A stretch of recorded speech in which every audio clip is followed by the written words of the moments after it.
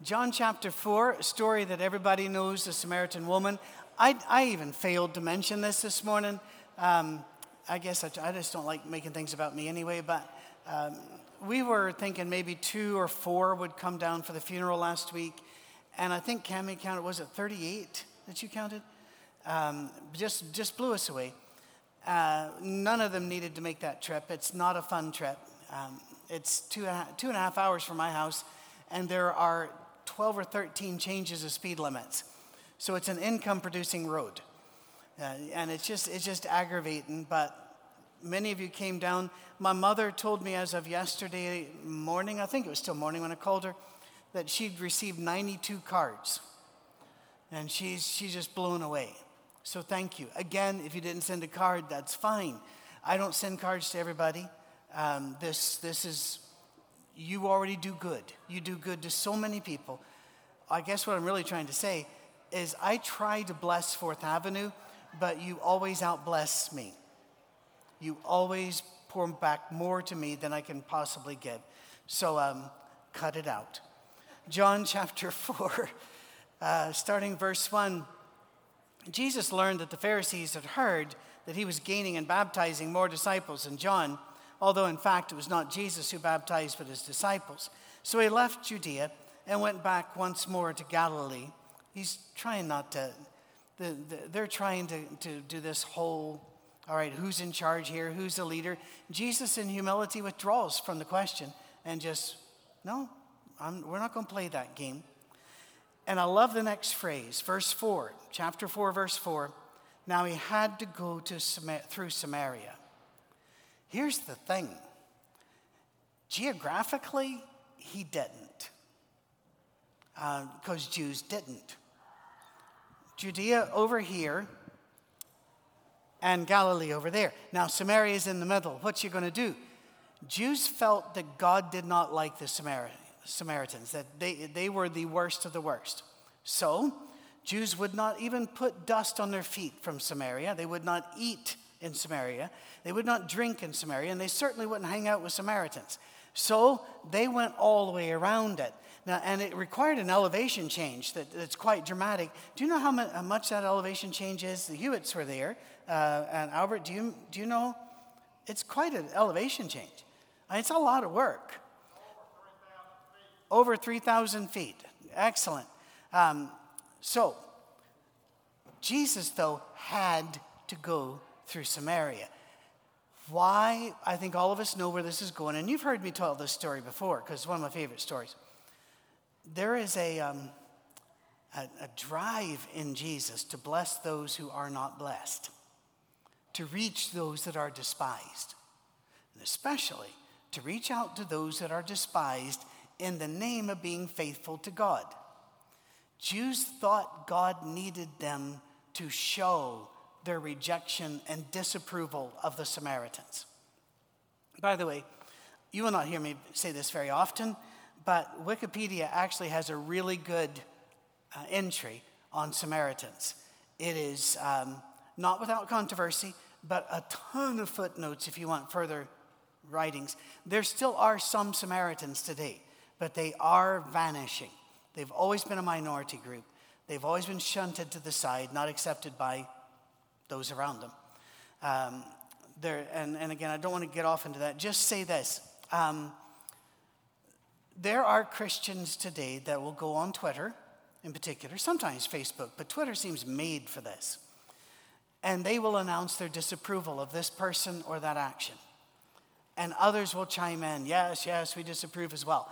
Nobody has ever had their mind changed on Twitter. All you're doing is you're throwing it up there so that everybody knows you're in the right place here, buddy. We disapprove of all the stuff you disapprove of. And it's sad. It is. I couldn't help but put it up this morning. I love all these Bible verses being quoted on Twitter. If only there was a collection of them all in one place in a convenient, portable form. Because people aren't reading their Bibles. They're grabbing it out of context, those of you that are not following with me. Jesus had to go into Samaria because, well, he had work to do. He had work to do. Let's watch him. So he came to a town in Samaria called Sychar, near the plot of ground Jacob had given to his son. Jacob's well was there, and Jesus, tired as he was from the journey, sat down by the well. It was about noon. All of these are important facts. You need to know all of these, right? He comes to the town. He has to go to Samaria, and he heads towards Sychar. There was a small settlement there, but it was mainly a ruin at this time. There had been an internecine war about 100 years before that had wiped out that town. And so only the poorest of the poor and what we would call homeless, living under bridges, that sort of people lived there. Jesus is heading there. We do not get to see the apostles' faces, but I would have liked to, because Jesus just starts going this way, and you can almost see them going. Nobody wants to say, don't you know we're not allowed to do that, because it's Jesus. But nobody's happy. I can guarantee you they're not happy. He comes to this village, which is a bit ruined. There is a well there, Jacob's well. At that time, I talked to an archaeologist who told me at that time the water was probably down at least 80 feet and perhaps 130 feet. That's important because it means you're going to carry a lot of rope to get there. There were wells in populated areas that had ropes, but this probably didn't. It was probably not safe to leave your rope here, but we're having to do a lot of probablys. I get that. It is Jacob's well that will come into play. Sir?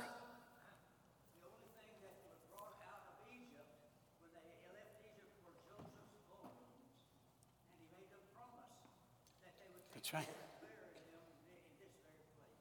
That's right. Joseph's bones were buried there.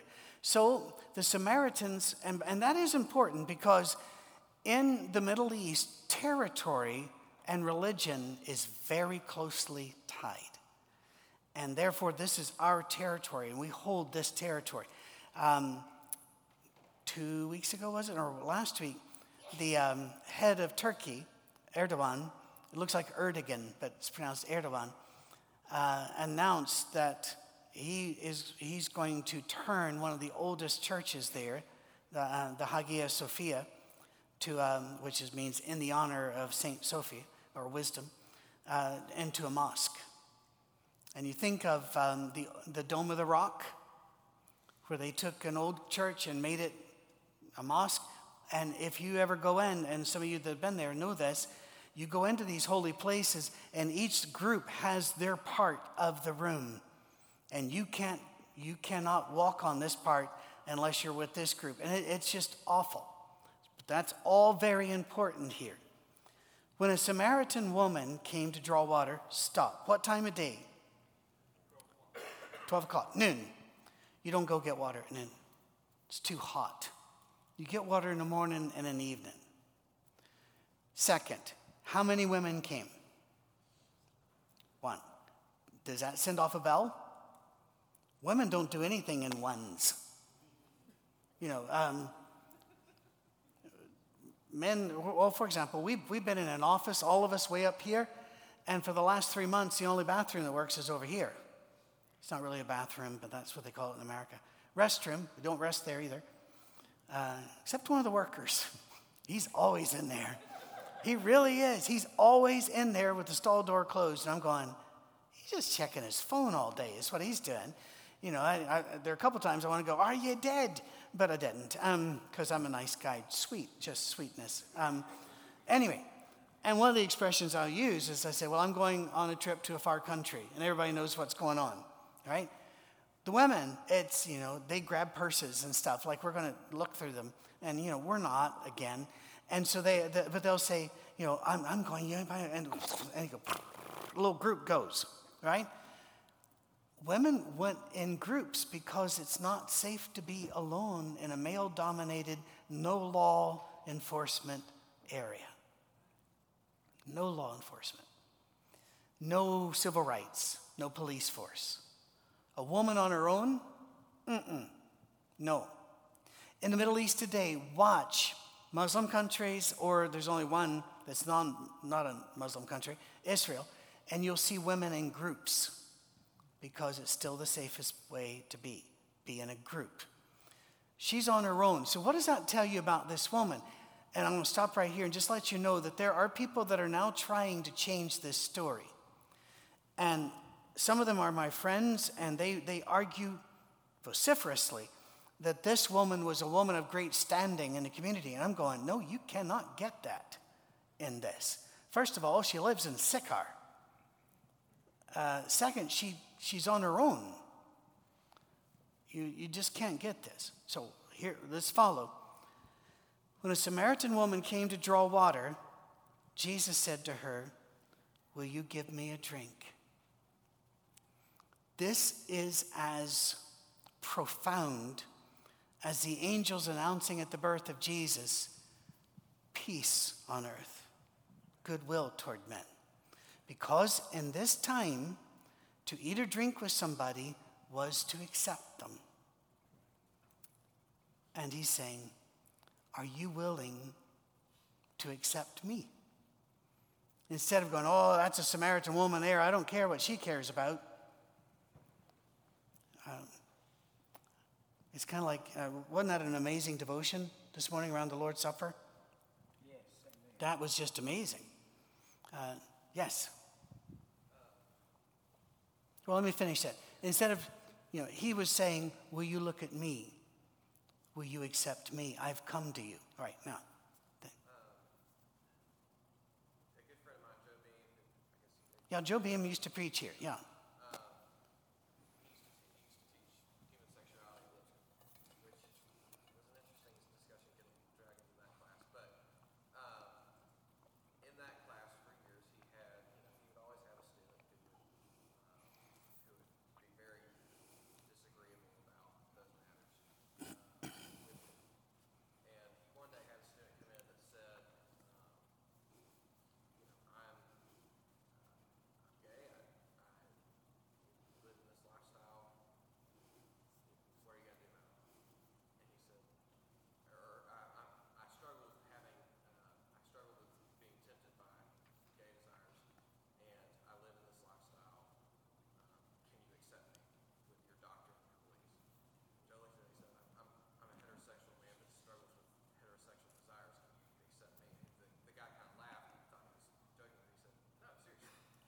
And from there was able to be a conversation and be able to build that relationship and build that bond between Christians there. And yes, if you're not able to hear, he's talking about when Joe Beam taught a class on human sexuality, a student decided to test him, saying he was gay, and will you accept me? I struggle against those desires, and Joe Beam said, well, I'm heterosexual, will you accept me? I struggle with those desires. Yeah, that's the whole thing. But here's the creator of the universe saying, are you willing to share water with me? Which means we are together. If you've never read it, it's worth a read. It's a bit brutal in bits. Marcus Luttrell wrote the book Lone Survivor at least a decade ago. He was the only surviving SEAL of his team. An amazing account. Part of it shows you this in action because he drug himself in, and the people found him, broken bones everywhere. He was dragging himself 1 inch and 2 inches at a time, a long way. And these where do we find these people? When they found him, they were very upset because their rules are, if we find you, we have to care for you. But if we care for you, we are always responsible for you. And so they brought him into a hut, and they worked on him, gave him food and water, and he could hear them arguing all around the hut. Do you understand what you have done? You have fed him. You gave him water. And then the Taliban comes, searching for him, and they want him. And the village elders say, we can't give him to you. We gave him water and food. He ate here. And they wouldn't give him. Later on, they actually had to sneak him out and say, best of luck, because they knew they could not keep the Taliban away forever. I don't blame them. I don't blame them for that. They did what they could and went beyond. But that's the rule there. So Jesus is asking not just, hey, I'm thirsty. He is asking, will you fellowship me as an equal? That's the staggering bit here. If it's Joe Beeman, the student, or me and you, it's sinner to sinner. But here's God saying, will you accept me as your equal? Can we sit down here together and have a discussion? That is just, and people just read past it. Don't read fast. Read other stuff fast. Don't read this fast. Think about it. The Bible seems awfully long, but man, is it remarkably compact for all it's covering. It really is. First 11 chapters of Genesis covers most of the history of mankind. And you're going, well, that was the Cliff Notes. I'd like to have known more detail about all those years. Anyway, his disciples had gone into the town to buy food. They're going to have to be elsewhere. They're going to be struggling with all this. By the way, I don't think they went into Sychar. I don't think they would have done that. Regardless, they probably passed this woman coming in. And because they were Jews, and again, we are pro-Jew here. We're not being anti-Semitic. But because they were Jews, that culture would mean to show God I am faithful, I must disapprove of this person. They probably would have pulled their robes away in a show of purity. They may have made comments to her because they did. People like that in those days, that they felt that's what God wanted. And then she shows up and there's a Jew sitting beside her. She may not know he's a rabbi at this stage, but she knows, oh, please, her day's already bad. There's nothing about her life that's good. So she even says, the Samaritan woman said to him, you're a Jew, and I'm a Samaritan, and what's the other qualifier here? Woman. All right, we're breaking every rule. You do, if you're ever in the Middle East, in a Muslim country, you have to be very, very careful about how you approach people, especially if you are male and they're female, or if you're female and they're male. There are very strict rules.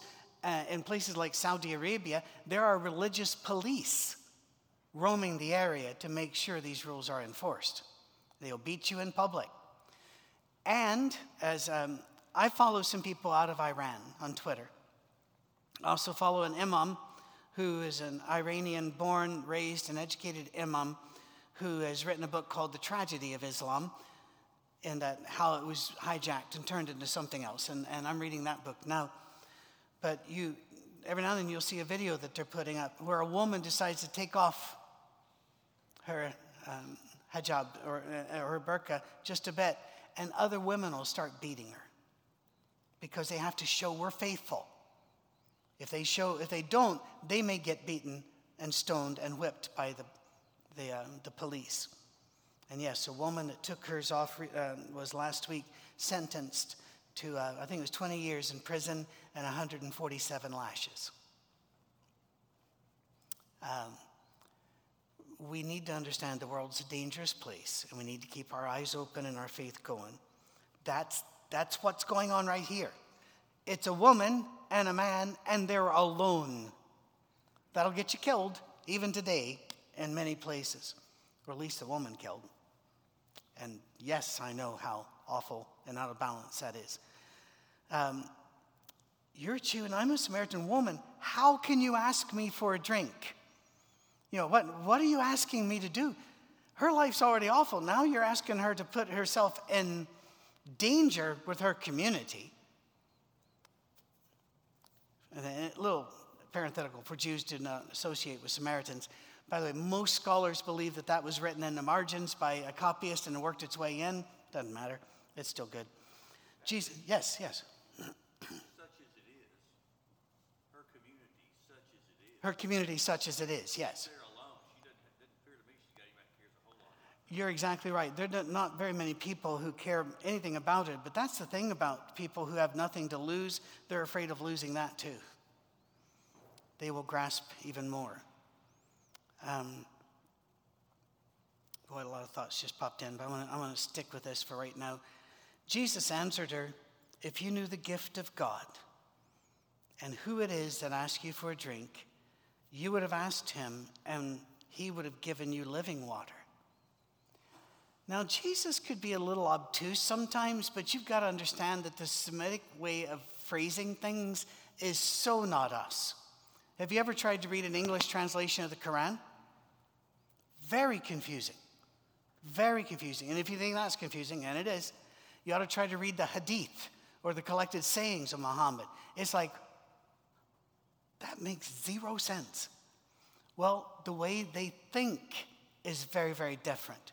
There's no word-for-word translation. There are concepts and cultural histories. And so Jesus is not being as obtuse to her as he is being to us right now, because she's closer to him linguistically and culturally than we are. We're the ones got to work. So, Albert, help me out here. I am 10 words written by the finger of God on 2 stones, and look what all has been said about them. They're called the 10 Commandments. Yes, yeah. Help me out here, because I get what he's saying to her, but when he says, if you knew the gift of God, I can only assume what he's meaning is, if you knew the opportunity. That's right. Is that what I'm on the right track? Okay. That is correct, yes. If you knew the opportunity I am offering you. If you understood what's about to happen if you say yes. That's what I'm looking for. He would have given you living water. Now, she doesn't quite understand what he's going for here. He's using water as a metaphor for life, for the rest of your life will be changed, and this will be better. He looks at her, sir, you have nothing to draw with, and the well is deep. You don't have a rope. How are you going to give me water? And where can you get this living water? Are you greater than our father Jacob? You see, here it is. It's a family problem. It's a family fight. They believed they were the ones being faithful to God, and that the Jews were not. They had fewer books than the Jews did. They believed the Jews had added too much there. They believed, and there are some who say Samaritans are those that were left behind when the Jews were taken into captivity. Kind of right. And they intermarried with the local populace, therefore they were a mixed race people. Yes. Everybody's mixed race people. Everybody. So that wasn't quite it. The Samaritans didn't go into captivity for some reason. And when the Jews came back, the Samaritans were still living there, and the Jews no longer considered them part of them. You didn't go with us, we're back here. And they'd kicked them out of their land. Property is everything. Did you see the riots yesterday in Gaza? Everything is about land. Everything is about holding land. And she's going, we're the faithful ones. You're going to see that again in here in a little bit when she asks him where to worship. We're the ones that have this right. Anybody ever been in a church that had that attitude?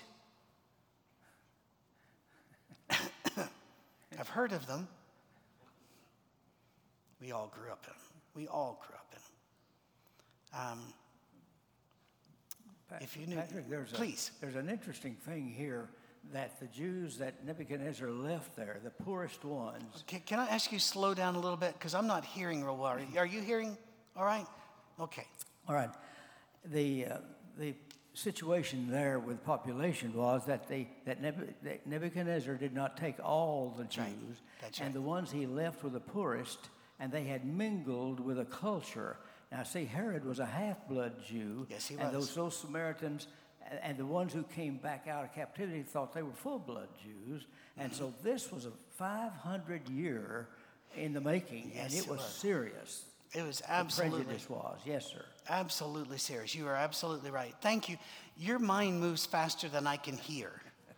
So, I had a teacher like you once in university, and somebody asked me to describe him, and I said, if you drop your pencil, drop the course. You will never catch up. But when you've learned all your life, you've got stuff to tell us, and we love you dearly. Where can you get this? Are you greater than our father Jacob, who gave us the well and drank from it himself? Why is that important? Oh, please, we do that, don't we? George Washington slept here, this, that, and the other, this holy place. But magnify that by 10,000 times, because that is such a huge part of their culture. That's why I don't have a solution to the Israel-Palestine issue. Because when the world finally said, we cannot let the Holocaust happen again, we got to give the Jews a safe homeland, they returned them back to where the Jews had come from a long time ago, but there was somebody else there, the Palestinians. And they were moved out. The British tried to not move them out for a while, and so both sides blew up the British. And by the way, so did you. It's good enough. One of the problems was that British caused, because people like Churchill sat around and drew lines on a map and said, this belongs to you, this belongs to you. No, that's not the way it works.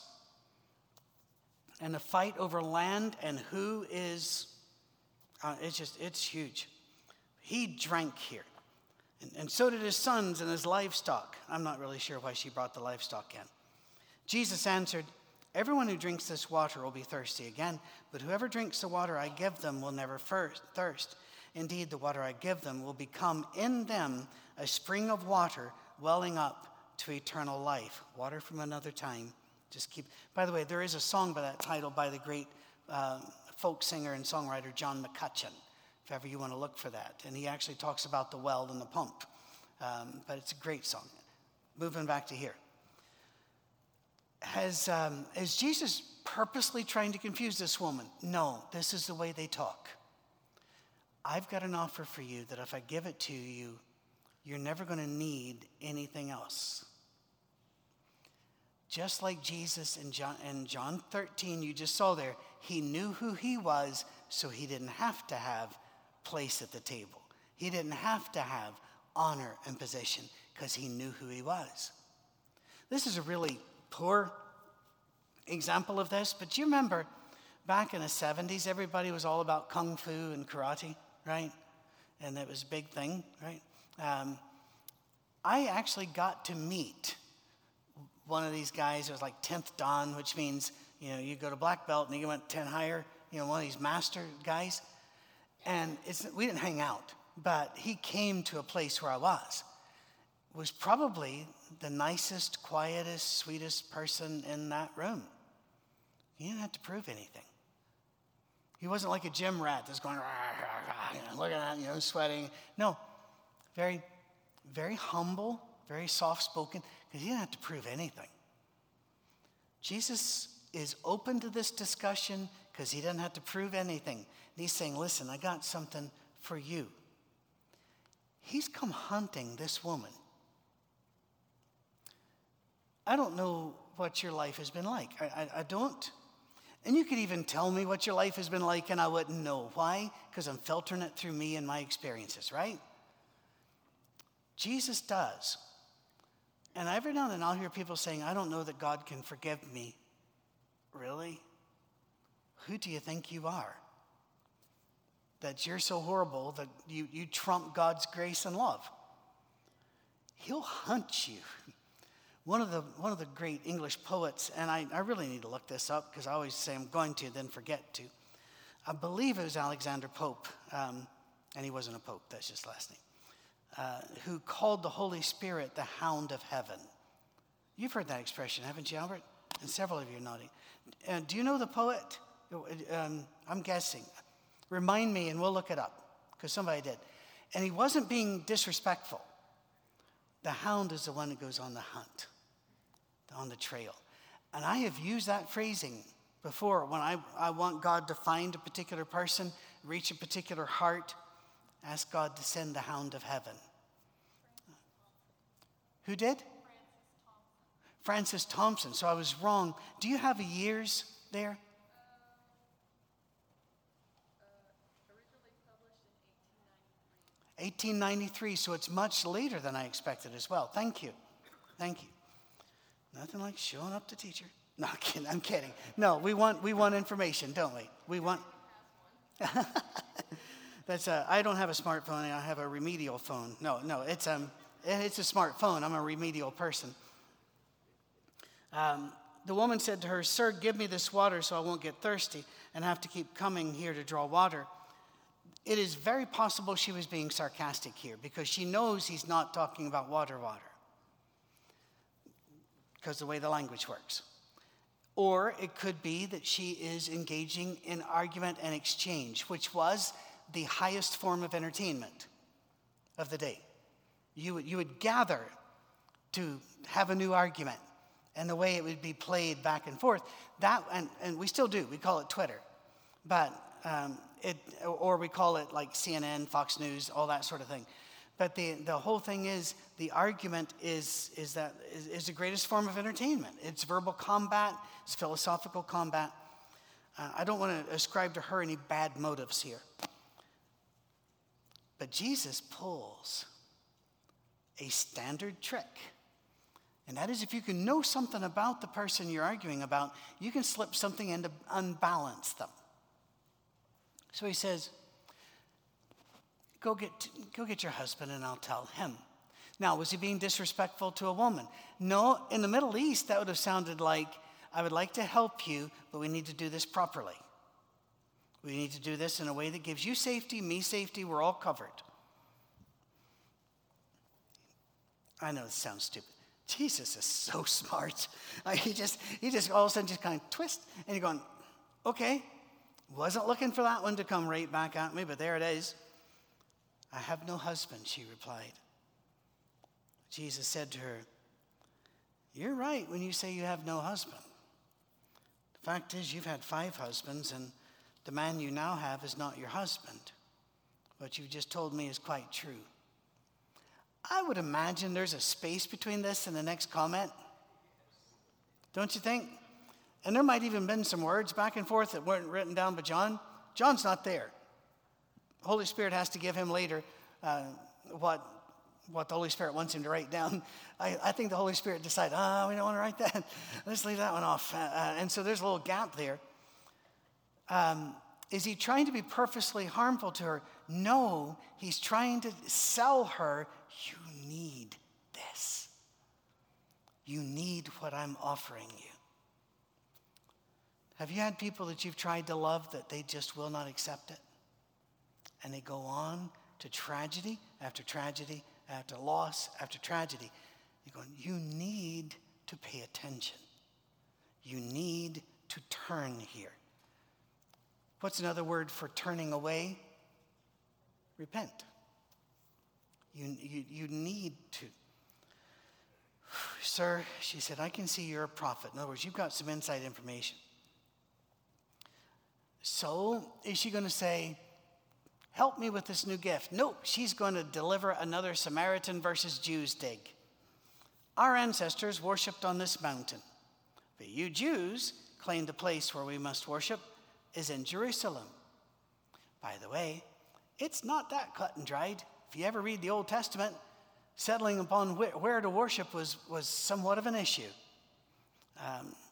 And there was not always unanimity in that. Woman, Jesus replies, and I will stop again. If I look at somebody in the airport and go, woman, that's not the start of a good conversation, right? Back here, it was. It was like saying, ma'am, honored lady. It was an acknowledgement of status, of validation, to use Naomi Field's word. Believe me, a time is coming when you will worship the Father neither on this mountain nor in Jerusalem. I want you to stop. This was a hanging curveball. Opening day was this last week. You should know what this means. This is a hanging curveball. This is one of the easiest questions for Jesus to totally demolish that she could have ever lobbed across the plate. and he didn't answer it. Because listen carefully, he wasn't interested in winning the argument. He wanted to win her. And if he's not always interested in winning the argument, maybe we should back away from it and win the people instead. Got somebody right now that's arguing with me repeatedly via Facebook Messenger. I don't use Facebook Messenger, but I've left this one channel open because so far I'm making zero progress on the we don't have to agree here to get along. But I want to keep going because they live far away. They can't find me. Because I don't stand out in Tennessee in any way. He does go, you Samaritans worship what you do not know. We worship what we do know, for salvation is from the Jews. Now, he's not going to fight about the mountain, but he's going to say, you do need to be listening to the Jews.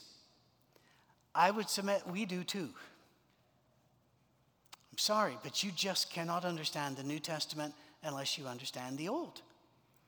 Unless you are proficient with the Psalms, and unless you understand the journey, you're going to miss so much of what Paul says. And you're going to miss some of these tricks with words that Jesus used. And I use trick not as in being deceitful, but in word play that has big meaning to them. You're going to miss all of this. You're going to miss the importance of Lent and Passover. And, listen to the Jews. I've found some amazing wisdom from rabbis. He goes, yet a time is coming, and now has come. He's sitting right there. When the true worshipers will worship the Father in spirit and in truth, for they are the kind of worshipers the Father speaks. God is spirit, and his worshipers must worship in the spirit and in truth. In other words, it doesn't matter what mountain you are, it matters what heart you have. How does that change religious arguments between churches now? It doesn't matter what song you sing. It matters what heart you have. It doesn't matter how you organize your worship. It matters the heart you have. It doesn't, we could keep doing this, right? Jesus is saying, listen, mountains are passé because I'm here now. You don't have to climb up to see me. He came down to our world rather than make us enter his. The woman said, I know that Messiah, called Christ, is coming. When he comes, he will explain everything to us. Then Jesus declared, I, the one speaking to you, I am he. Boom. I'm 62 years old. I've read this thousands of times. I got chills. I've come for you. I'm looking for you. I'm offering myself to you. All the gifts I have. You don't have to go on a mountain. The mountain came to you. Wow. That's staggering, isn't it? This is, in Britain we'd say gobsmacked. You don't, do you? Speechless. But come on, people, gobsmacked is so much nicer. You gotta use that. It's cool. It's cool. You'll say the table's uneven. No, it isn't. It's shugly. Well, that's a wee bit shugly. Come on. Anyway, heaven has come down. Remember the old hymn, heaven came down and glory filled my soul? Amen. That's what happened right here. This was an atom bomb going off. And it was also the first time Jesus told anybody who he was. And he waited to find a homeless Samaritan woman who'd been divorced 5 times, was living with another guy, and that the other women didn't like enough to go get water with her. So the next time you think, I don't know how Jesus could love me. Seriously? Can you outdo this? And he hunted her down. Yes, please. It's interesting that the first one to announce who he was is Anna. And now he now tells a woman who he is for the first time. And the first one to speak of Jesus on foreign land that's right. is a woman. It's Anna. there's another thing in Genesis. Oh, I thought you were going to do one more, so hang on to the other thing. Oh, go ahead. The first one to announce the risen Lord That's right. was a woman. Yes. All right, go ahead. And in Genesis 11, when God's in Tower of Babel confused the languages, we need to talk to him about that one day when we're on the other side, because one of the greatest things about the new heaven and new earth is we will all be one. There won't be any differences in among us. Every language, kindred, tribe, and tongue, and remove all of the difference. Think to what extent this very issue accounts for the trouble in the whole world today, and has for all the thousands of years. It does. Jeff Foxworthy has a famous line where he says that as soon as anybody hears a Southern accent, they deduct 10 IQ points or something like this. And he's saying, we're not dumb, and he talked, what if you get up to heaven? And I can't do it like Jeff, but, and he says, Peter's up there saying, y'all get in the truck or going to the big house. He goes, what are you going to do? And my thought is, you should be prepared for Peter to go, oh, right, there you are, let's have a wee walk up there. Because, is it not true, every Bible movie, the people have British accents? And on that, it's 11:45, we must end. But we will come back and join us in 2 weeks. I have to be away next week, Lord willing, all the way up northwest Canada on Vancouver Island. The churches there have a family retreat in the woods where Bigfoot is. And I was up there 2 years ago. They've asked me to come back. So I'll be up there. My traveling days are a little bit more than they used to be, but not near what they were. But the fact is, as I age, we're going to need to be hearing from other people as the church continues to use water from another time. Cheerio, flee, run away.